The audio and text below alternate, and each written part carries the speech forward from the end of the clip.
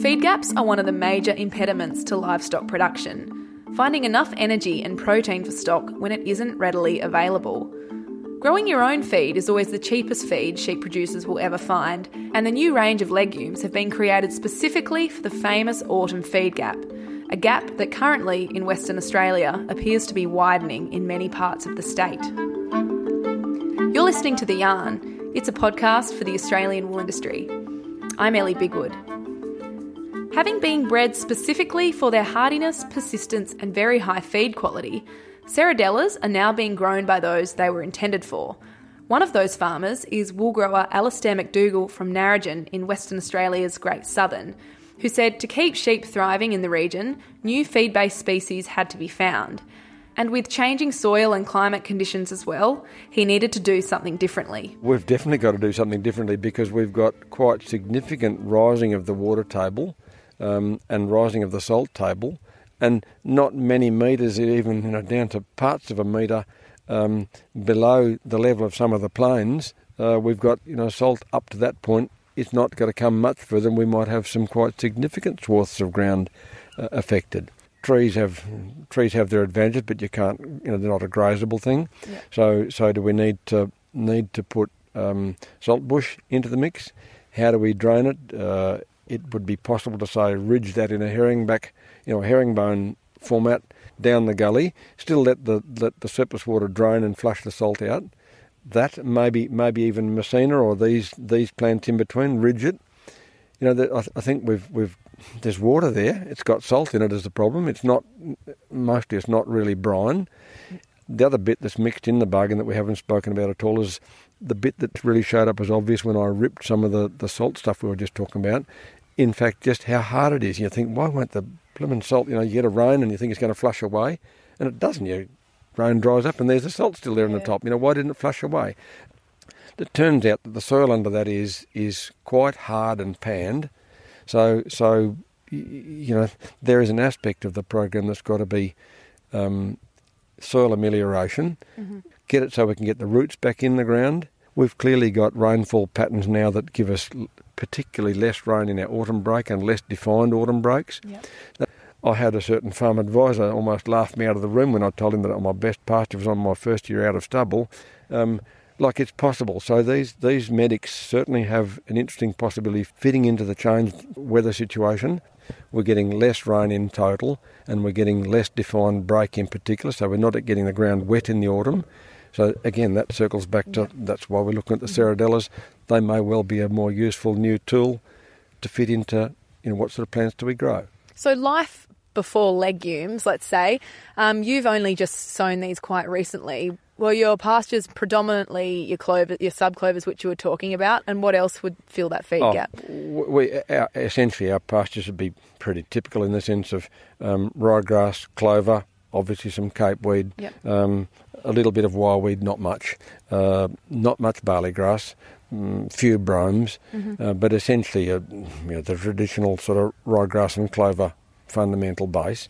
Part of the reason why the Cerredellas may well lend themselves into the changing environment, their apparently unique capacity to, if they start to germinate, then the moisture becomes unavailable.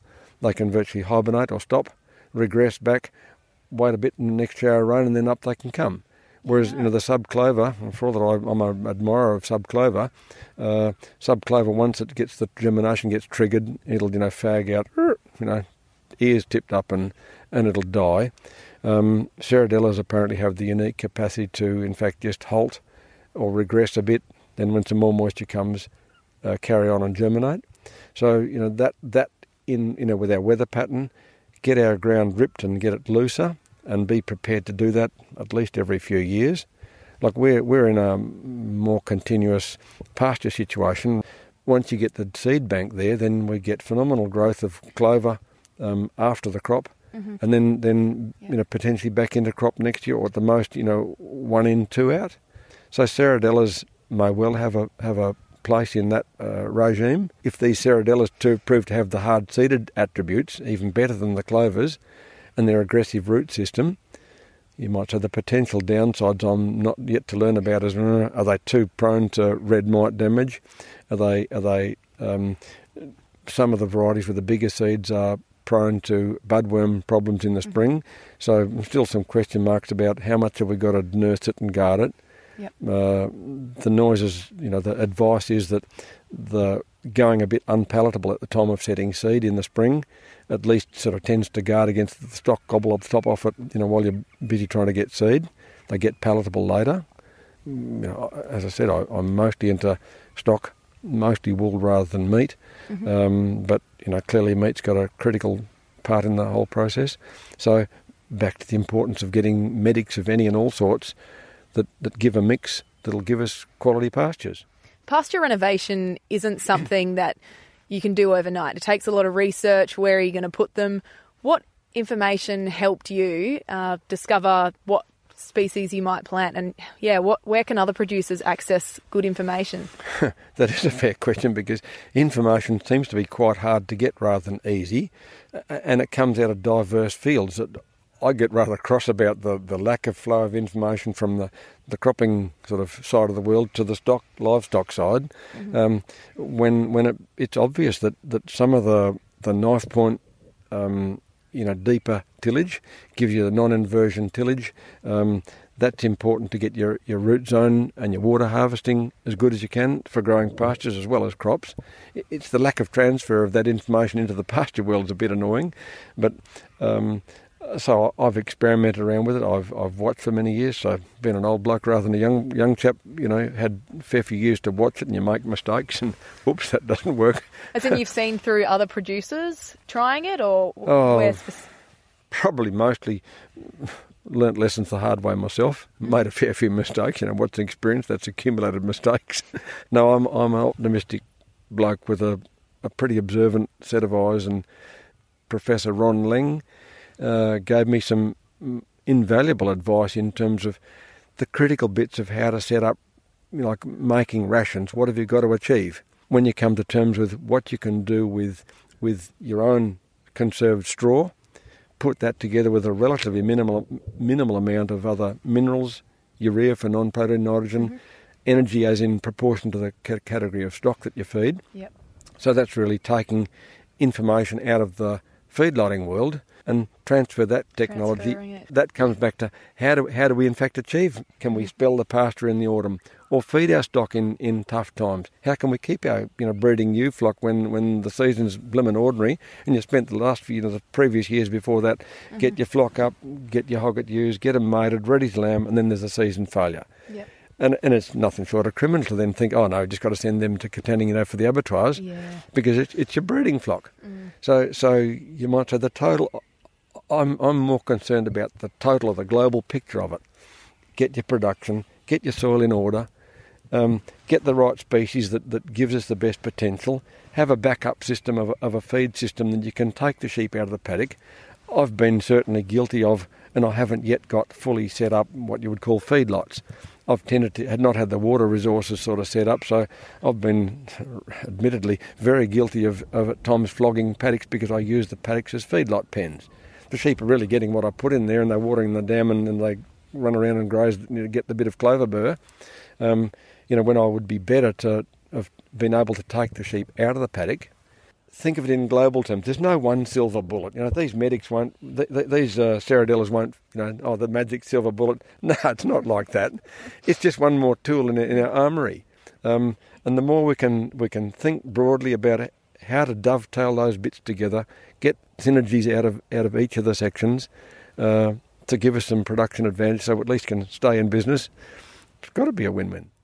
So you've done the hard yards, you've sown all the seeds, you've got the pastures. Despite the lack of rain here in your Narrogin winter, they are still popping up.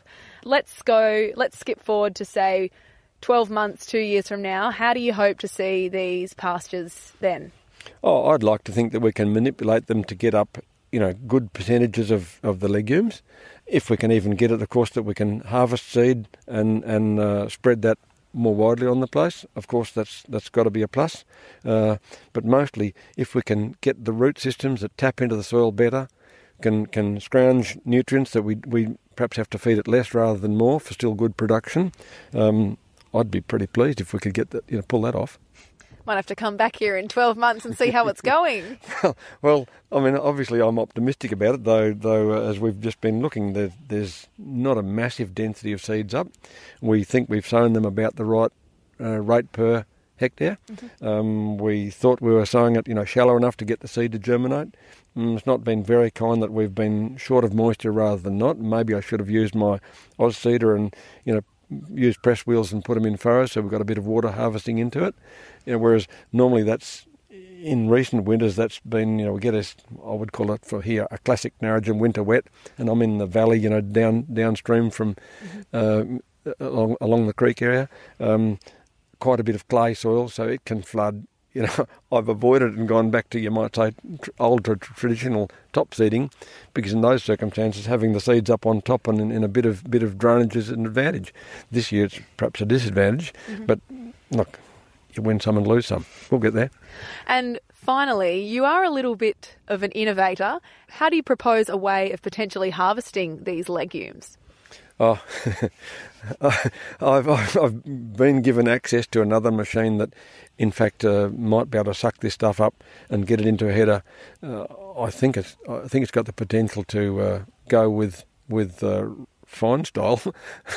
I'm probably not able to talk a huge amount about that yet. So you're keeping it very on the down low. Well, that's okay. Well, it's easier to come up later with a win than to get shot down because you fall in flames when it didn't work. But no, I think there are some means that we can harvest that better. Out of my other farming operations, I've got access to a couple of big headers with open fronts. And one of those, given they're not worth very much money these days, so I can afford to sacrifice one of them in to feed some dirt through it and suck some stuff in there if I can pull that off. And so yes, we may have a way of doing that. That'll be. I don't want to brag about it yet. No, that'll still be really interesting to see. I can't wait to hear more about it down the track. Alistair, thanks so much for having us on the yarn today. Thanks for showing us through your pastures, and we can't wait to see them pop up down the track. Well, let's hope they pop out of the ground in a big way, literally. It would be nice if that new research work can, in fact, give us varieties and techniques that fit it in as a valuable tool for where we're going in the future. And there are resources on, you guessed it, wool.com. There's information on dryland pasture legumes, bicerulas, subclovers with red leg resistance. So head to wool.com under land and then click through to pasture and legumes to have a read. That's a wrap on legumes for today and this episode. Our podcast feedback inbox is always open for business at theyarn@wool.com. And to keep you up to date with the latest in the wool industry, Australian Wool Innovation is on Facebook, on Twitter @Wool Innovation and Instagram @Beyond the Bale. I'm Ellie Bigwood. Thanks for your company and see you soon for another yarn.